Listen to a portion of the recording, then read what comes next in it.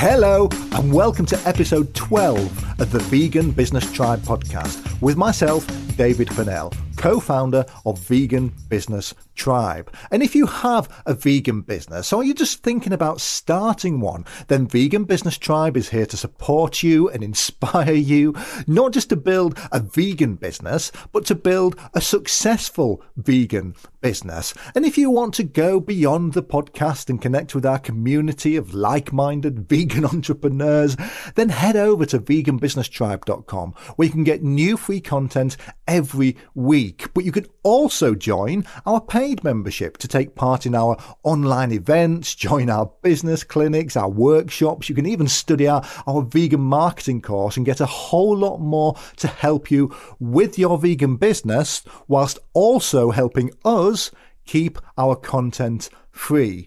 And that's because access to help and information is really important at the moment, and this is why we've teamed up with VegFest UK to run a series of business panels as part of their online events. Now, VegFest UK, it's one of the UK's biggest vegan events, and usually we'd be running these sorts of panels all together in an auditorium in front of a brilliant live audience. But as you can imagine, because of the current pandemic restrictions, VegFest UK, like many others, they've moved their programme of events online. But that means that we're still able to bring together panels of amazing vegan business experts. And although we are all sat in front of our computers and we're speaking from different parts of the world and the country, it actually potentially means that we're able to get this information, this help and advice out there to a far wider audience. So before we start, I really want to extend my thanks to the VegFest UK team for giving us these platforms. And in a couple of moments, we'll be going over to the panel recorded live, and it's titled How to Fund a Vegan Business. And this has to be one of the biggest questions we get asked by our members at Vegan Business Tribe, because the money, it is out there. If you have a really keen idea for a vegan business, or even better, if you've already proven a vegan business and you now need more funds just to scale that up, then there's a lot of interest in backing vegan and plant-based businesses and products right now. But it might be that if you don't have the contacts or you've never tried to go out and find money before, then you just don't know where to start. So in this panel, I interview 3 experts in vegan funding, starting with Nick Mayhew of VFin, who compares both traditional and modern ways of raising money, such as getting finance from a bank or a lender, right through to crowdfunding. I then talk to Claire Smith, founder of Beyond Animal and Beyond Investing, who is herself an impact investor, helping vegan brands scale up and just realise their full potential. And Claire talks about what investors are looking for and, more importantly, how to go out and find them. Following Claire, I then talked to Mike Hill, co-founder of One Planet Pizza, who are the UK's first vegan frozen pizza company. And they've really been one of the rising stars of vegan business in the UK over this last couple of years. Mike talks about his first-hand experience of raising money as the company grew, from undergoing numerous fundraising rounds to get the company launched, to equity-based crowdfunding, to eventually taking on investors to keep the business growing and moving forward. Now, finally, after the interviews, don't turn off, because we then bring all the experts together to answer your questions that were submitted by members of Vegan Business Tribe. And you really don't want to miss that, because there's just as much good information in the Q&A session at the end as the individual interviews. Now, these are really important and interesting conversations that I didn't really want to edit down just to fit in a half-hour podcast. So I've made this week's podcast into a 2-parter. With this first half that you're listening to now, this is the interviews with Nick from VFin and Claire from Beyond Investing. But please make sure that you then come back and listen to the second half from Mike from One Planet Pizza and that really important Q&A at the end. Now, If you are one of our paying members of Vegan Business Tribe, then you actually get access to your podcast a week before everyone else, which means you don't have to wait a week for part 2. Just go and check your members dashboard on the site for the latest preview episode. Okay, so if you're thinking about raising money yourself, then you might want to have your notebook handy for this one. So I'll now pass over to myself, live from VegFest UK. What we're going to be talking about today is how to get funding for your vegan business, because I think it's fair to say that a lot of people set up a vegan business as their way of aligning their personal ethics and their career. But I hate to say this, and I think I might get some agreement from our experts, but a lot of vegans just don't seem to like making money. We can think it's unethical to chase a profit, and especially if we're selling, to other vegans. But the truth is, you can do a lot more good in the world with a profit than you can with a loss. And money is always a little bit of a taboo when it comes to vegan businesses. But at some point, if you are wanting to scale up your business, or even if you just want to, test out a new idea, then you might only get so far through self-funding. So today, we're going to pull back the curtain on finance with our 3 experts, and I'm going to talk to each for about 10, 15 minutes about their area of expertise. And then we've also got some questions submitted by Vegan Business Tribe members, which will be open for anyone to answer. So I'm going to start with Nick. Now, good morning, Nick, and how are you today? Morning, David. Yeah, very well. Thank you. Very well. Embracing this grey weather. So, yeah. No, that's brilliant. Now, Nick is the founder of VFin, as I said, and you help vegan and ethical companies to raise money. And that's from traditional lending and financing through to crowdfunding campaigns. So, Nick, do you want to just take a minute to tell us who you are and what you do? Yeah, so as you said, I'm Nick Mayhew, the founder of VFin. So for the last sort of 4 years, I've been working in finance to running my own commercial finance brokerage. Those 2 years were typically aimed at sort of your more traditional businesses, your construction, your recruitment, manufacturing, haulage, those kind of guys. And last July, I went vegan, sort of for animal and health reasons. And I got to the point sort of early this year, particularly when the lockdown happened, I realised my kind of values weren't aligned with what I was doing in the finance business. It's all well and good to help a sort of construction business, and, you're still doing good things when you help the owners of those businesses. But there's no sort of wider impact than that, other than helping that business and their staff and their family. I realised I wanted to do more. And I'd always been interested in veganism, sort of particularly like food and beverage businesses, cosmetics. And as you said, a lot of them don't necessarily have the right not aspect, but they don't have maybe the right kind of attitude towards their business in terms of profitability, and they don't give themselves the right chance to succeed. And when we were playing against all these unethical players and the big kind of meat players, and they've got all this knowledge, all this funding, we've got to fight fire with fire effectively. So that's maybe what made me want to go into VFin and start helping these vegan businesses raise the finance they need to grow, be profitable, and knock animal products off the shelves effectively. And I think that's exactly what we spoke about in the intro, isn't it? About aligning your personal ethics with how you make a living and how what your business is. But there are actually, there are many ways a company can get access to funding. And I think the first thing that many people actually think about is going to their bank first. But I know that isn't always the best option, because this is just borrowing money that has to be paid back, regardless as if you're successful or not. So could you just give us a quick rundown of the different ways people can raise money for a business? Yeah, there's a lot of different ways. Bank lending is one method, and the banks are pretty strict on who they lend to. So if you've not got much in the way of assets or property in the background, or if you're a new company, you might struggle to get that initial kind of lending from the bank.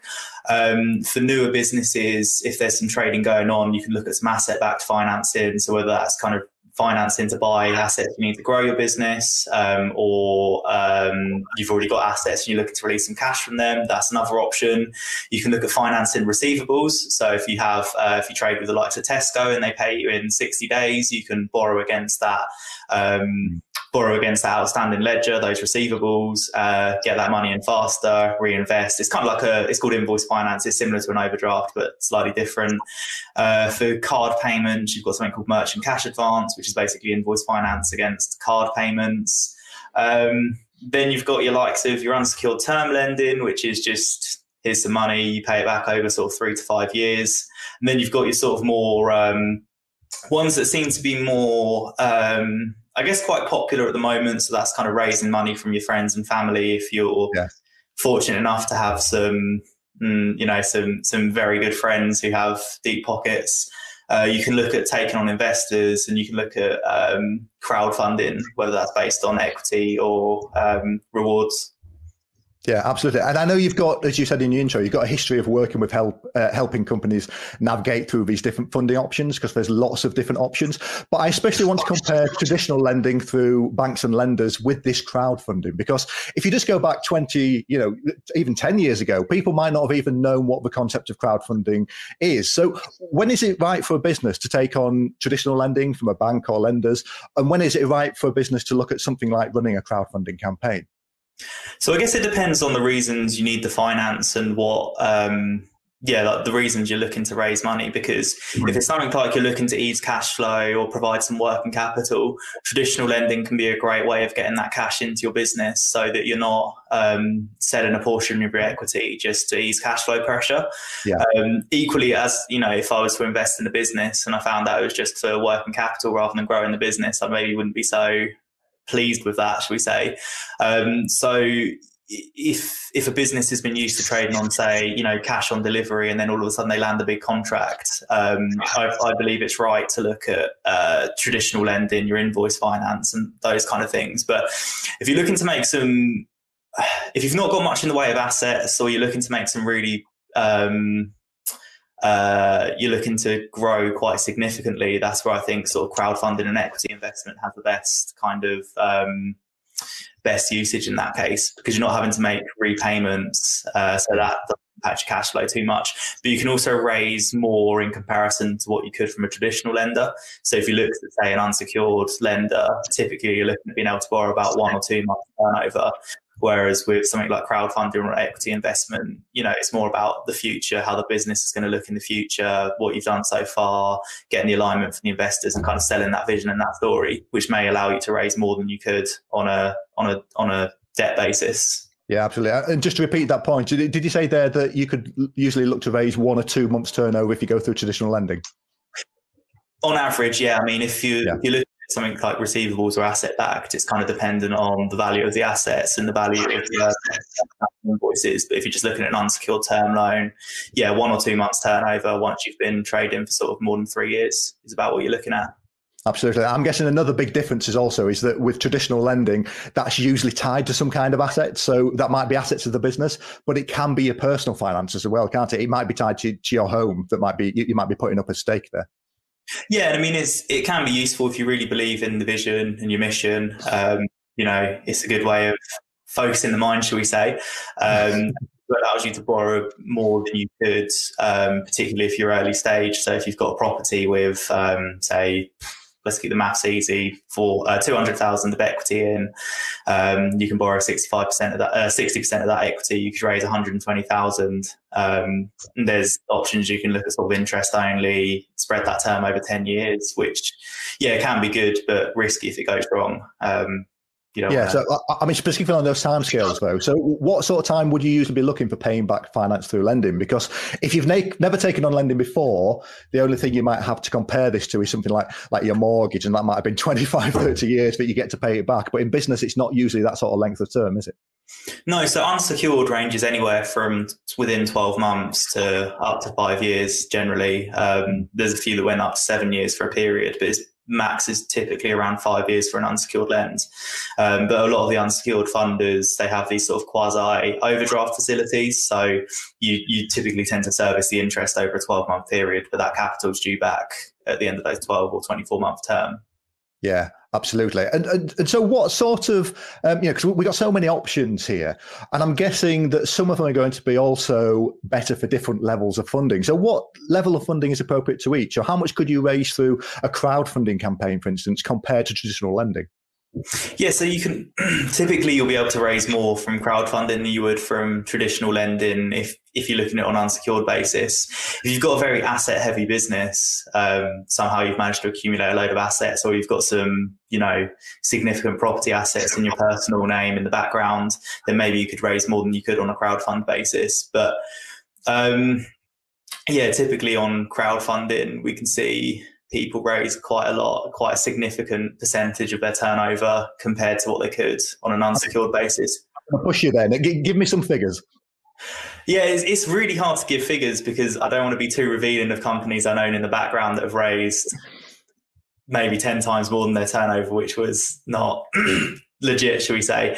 But yeah, it kind of really varies, but you can raise a lot more because there's companies that do crowdfunding raises that are pre-revenue.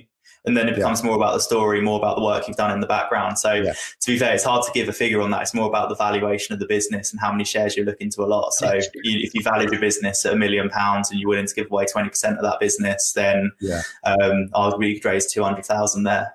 But then it's how you got to that valuation. Yeah, of course. And I think we've seen crowdfunding campaigns going up to that level, haven't we? Where they're going, up to 100,000, 200,000. And that's, some people have gone even larger. But if you are just looking to, say, raise a few £1,000s, which a lot of smaller vegan businesses might, then I think the big thing is that's still not guaranteed under crowdfunding, is it? So you might put a plan in place that needs £10,000 to deliver that, and then you go down crowdfunding and the money just never materializes. But if you go to traditional lending from a bank, that's something where you'll get a very definitive answer and you can put that cash into your forecasting, can't you?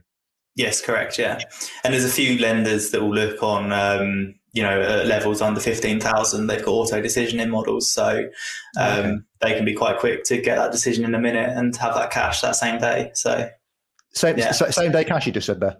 Yeah, can be. Yeah. Yeah, brilliant, which I think is something that can really help out. I mean, how long does it normally take if you're going through crowdfunding to get that money in the bank? So if we're talking about a completed raise, then someone like Seedrs or Crowdcube typically does a due diligence period once a raise has been completed.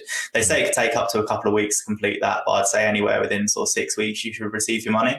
But if you're looking at planning a crowdfunding raise, then it's all about the planning. So you're typically doing something sort of 6 or 9 months in advance at least. If you want to have a really good raise. I mean, Down at Your Heights recently raised, they raised £1 million in 20 minutes, but it wasn't 20 minutes going live on Seedrs. It was all the pre-work you did in the background, all the sort of schmoozing with investors and doing all that pre-work to allot those shares. So they were able to get that $1 million in quickly. And then the investors on the panel of Seedrs then sort of carried the rest of that 800,000.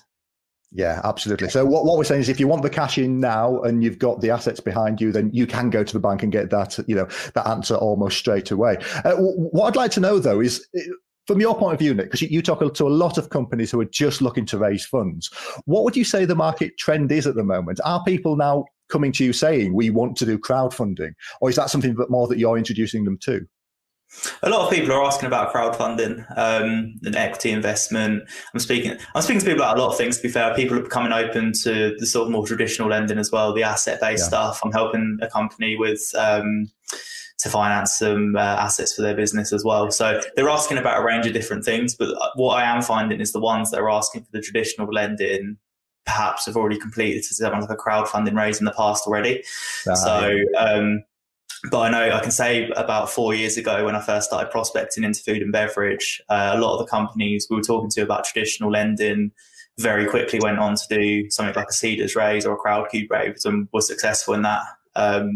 So I think actually a lot of companies, particularly if they've got quite smart investors in the background, are sort of stressing the benefits of having both the something like a crowdfunding raise for the marketing and PR benefits, but also invested in sort of your business in terms of staff, your own marketing, those kind of things. And then the traditional lending to help with your sort of cash flow and working capital so that investors' money is not suffering cash drag and waiting for those invoices to be paid effectively. Yeah, absolutely. And that's brilliant. But just to finish off, I'd like to know what you think, about what I said into my introduction. Do you think that was fair, that just when a lot of vegans are planning their business, they don't think enough about the making money part and, when the money's going to come in, and they struggle not appreciating that there are lots of options out there to get money if you want to scale up a business?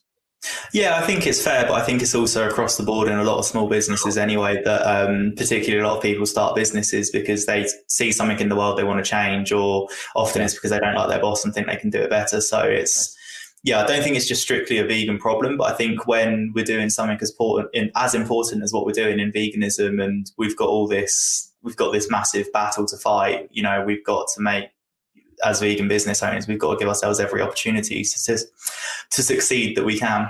Yeah. I think it's fair, but yeah. I 100% agree with that. So that's brilliant, Nick. Thank you very much. And just to repeat, you are Nick Mayhew from VFin. And if people want to find out more about you, where do they go? What's the best way to get in touch? So yeah, I'm pretty active on LinkedIn, which is just Nick Mayhew. I've got the website, which is vfin.io, and my old finance brokerage website still has a bit about what we do, which is peakbusinessfinance.co.uk. That's brilliant. So thank you so much for your time there, Nick. Okay, I'm going to move on to our second expert now, which is Claire Smith. Claire is the founder of Beyond Animal and Beyond Investment. And now, Claire, you introduce yourself, and especially when we first spoke, you introduced yourself as an impact investor. So can I ask you to tell me exactly what you mean by that, and just give us a bit more information about Beyond?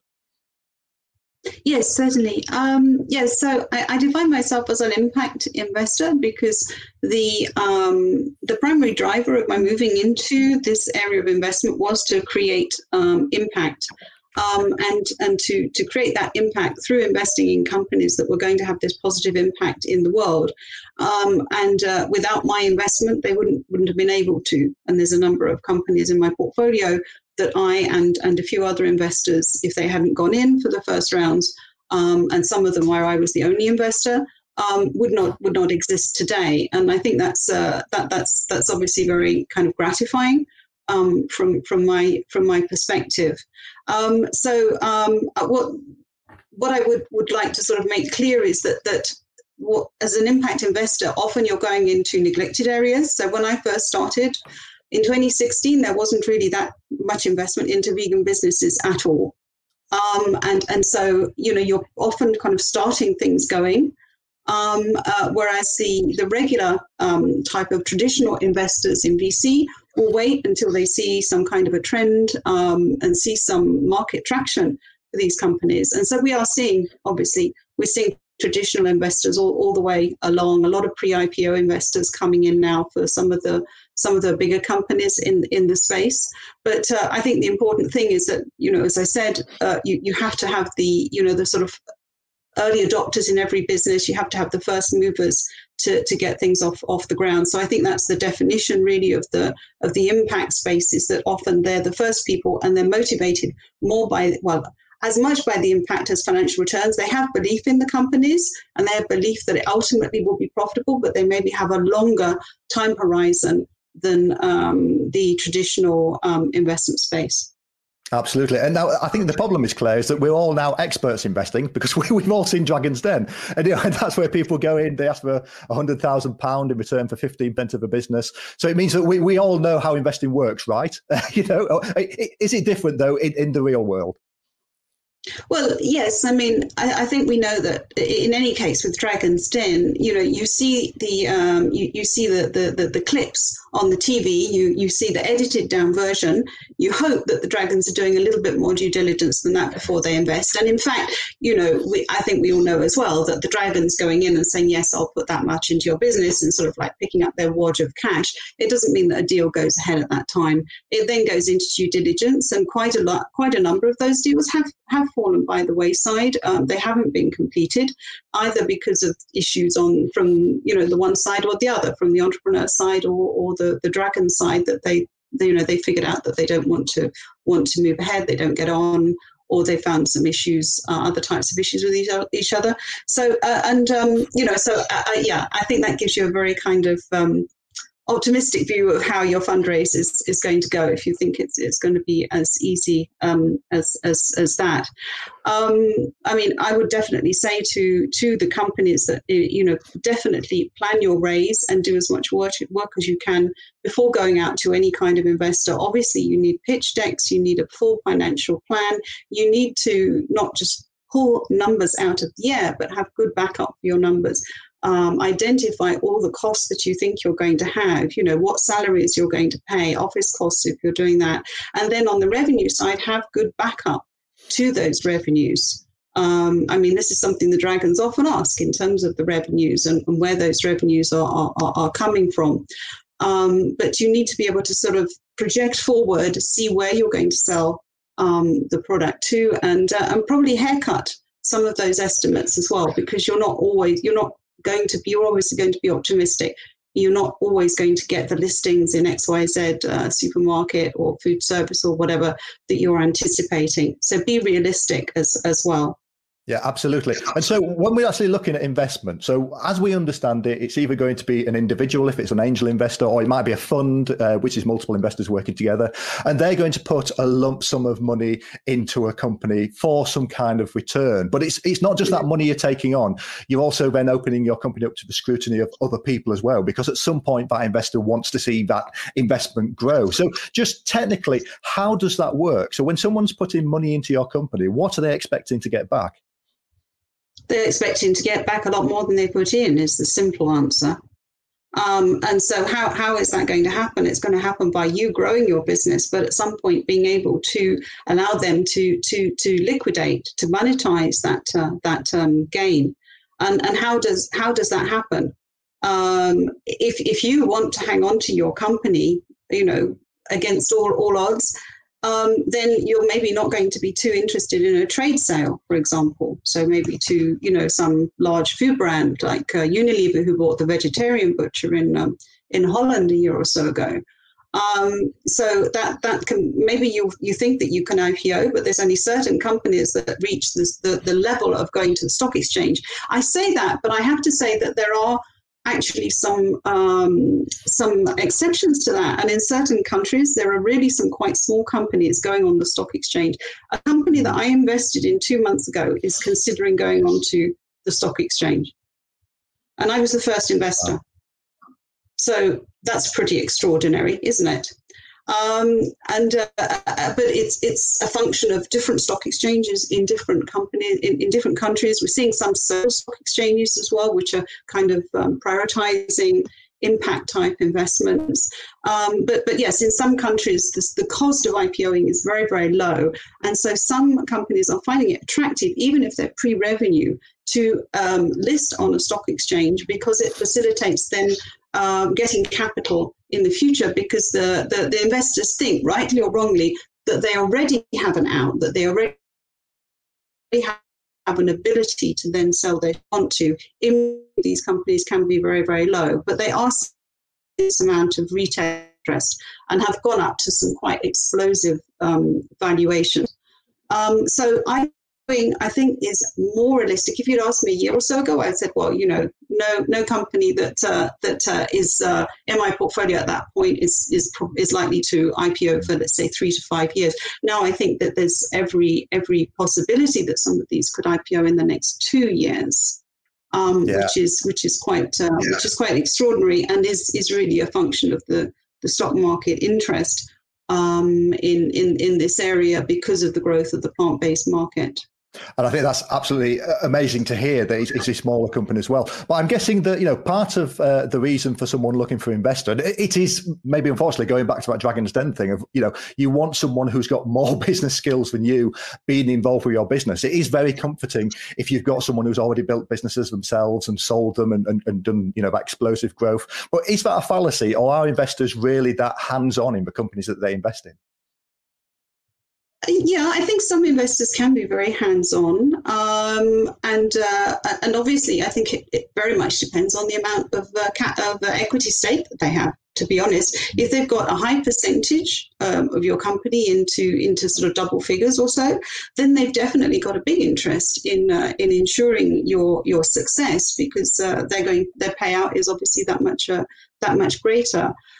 So yes, companies should be doing as much due diligence on their investors, and previous to going out to an investor, definitely look at their LinkedIn profile, look at their background, look at any companies that they've been involved in the past.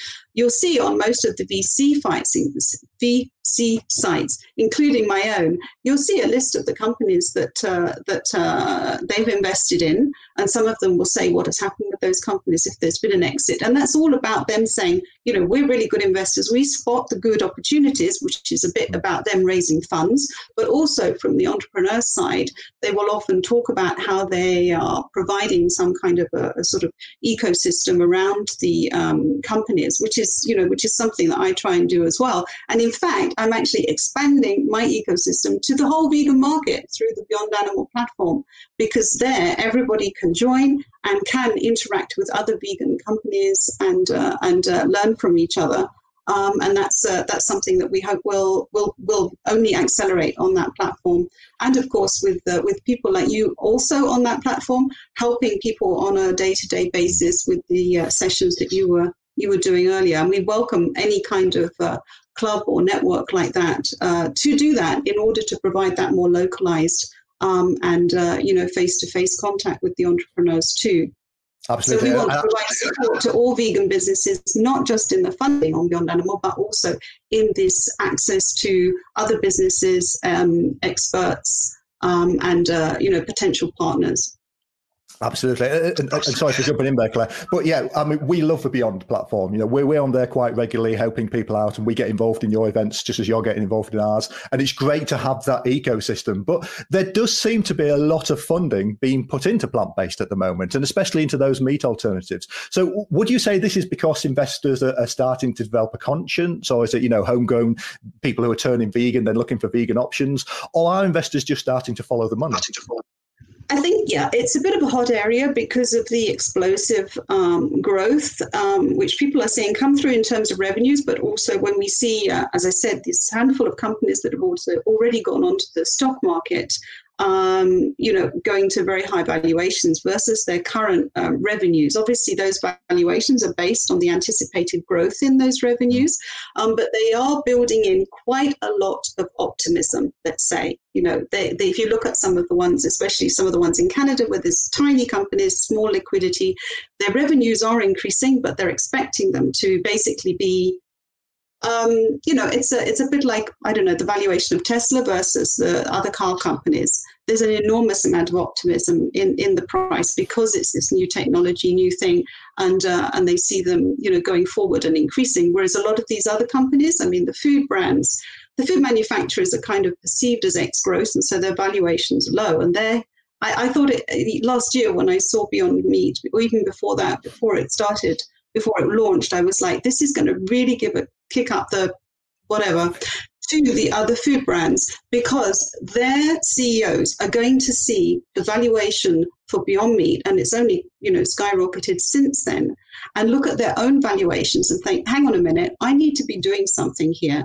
Not only for the investors. The investors obviously are kind of banging the door down saying, why is our valuation as high? But also for their executive share options. Their pay is linked to their share prices and the performance of their stock. And so this has really given them a prod to look at this market. So in terms of investors, yes, we're seeing investors come in, we're seeing more angels come in, more funds come in. I was rather shocked quite recently to understand that somebody who I have never seen in a cap table, who has never put a penny into this space, has managed to raise 100 million fund. So that was kind of like, wow, okay. So people are so desperate that they will put money with somebody who has no actual experience in investing in this area. But anyway, there is obviously investor interest, and that investor interest is spreading into the corporate side with a lot of corporate VCs that have been quite non-present in this space up to now, starting to put people directly in charge of looking at venture investments in this area. From Absolutely. A strategic standpoint, obviously. Yeah, absolutely. And as we said before, a lot of this money seems to be chasing the next big meat alternatives, but probably the time to invest in companies like Beyond Meat to get the really big return some people have, that was probably 10 years ago, before they got to the valuation that they are now. So can I ask though, if you are a vegan business and you've not yet exploded like one of these companies, it sounds like investment still is an option and investors are out there looking for the next big thing. But what are investors actually looking for? Do you need to have actually proven a concept first before going out and finding someone to put money in, or are people still investing into ideas? There's two types really. I think if you have something, if you're looking to go into the food and beverage space with a branded product, so something along the lines of a recipe or the pizzas that Mike has, etc.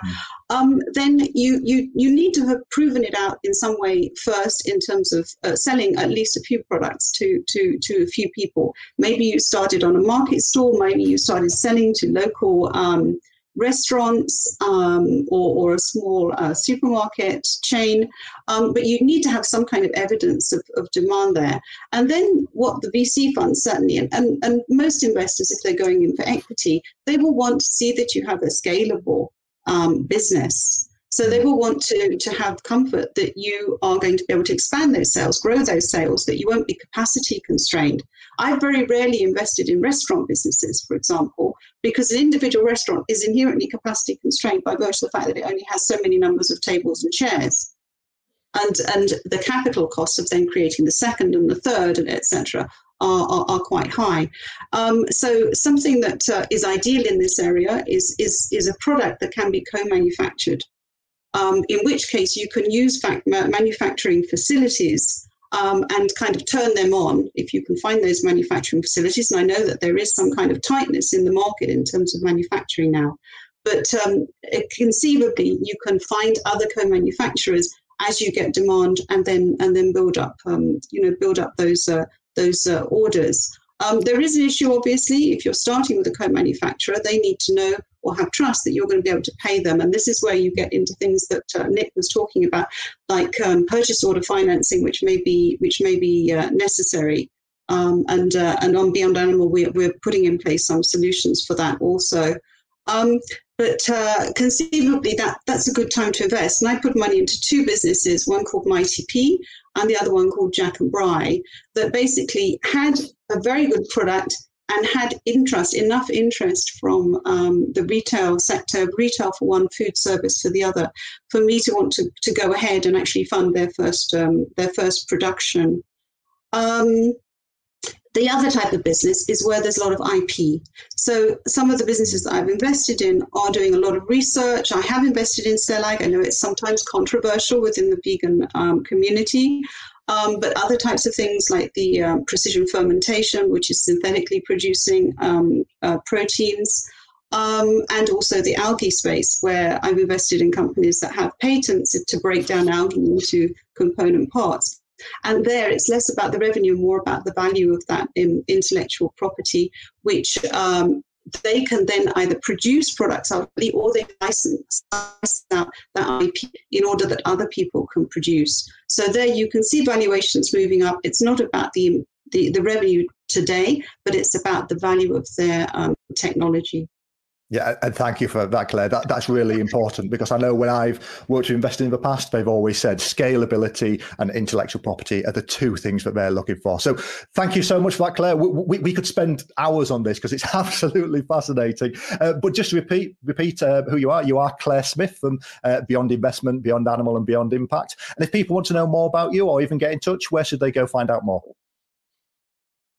Okay, I think the best is just to join Beyond Animal. If you join the Beyond Animal platform, then you'll be getting our newsletter. You'll see where I'm speaking and other places that I'm speaking as well. You'll be aware we are launching the fundraising platform in the next month. So pre-register for that as a company who's raising or as an investor. And we will be in touch very shortly with the offering, with the details of that offering. When it goes live. That's absolutely brilliant. And thank you so much, Claire. That was a real insight. Well, I said at the start that there was so much useful information there, and that just didn't disappoint, did it? And that final point from Claire was really important if you're looking at attracting investors. Scalability, and that's being able to grow the business easily, and intellectual property. So the ideas for trademarks, for processes, or even the patents that your company owns, these are the two things that investors are looking for. And that means that if you're right at the start of your business right now, think about how you can be working these things into your business model. But that's not the end of the panel, so please make sure to check back for episode 13, where I next talk to Mike Hill from One Planet Pizza. And Mike has so much hands-on experience of raising money in so many different ways for vegan businesses that, again, you really don't want to miss it. We also then have the live Q&A at the end, where we cover questions from how to decide how much money you need to raise and should you give away equity in your business in return for raising it, through to raising money to help out if your company is already in debt, and a conversation about if you can raise money from just ethical sources. So thank you so much for joining me. And if you're able to tap on the subscribe button or give the podcast a 5-star review, or even just share this podcast with others through your social media page, then you'll be really helping us to keep reaching just bigger and bigger audiences who can benefit from this great information. So I'll see you for part 2 on the next one.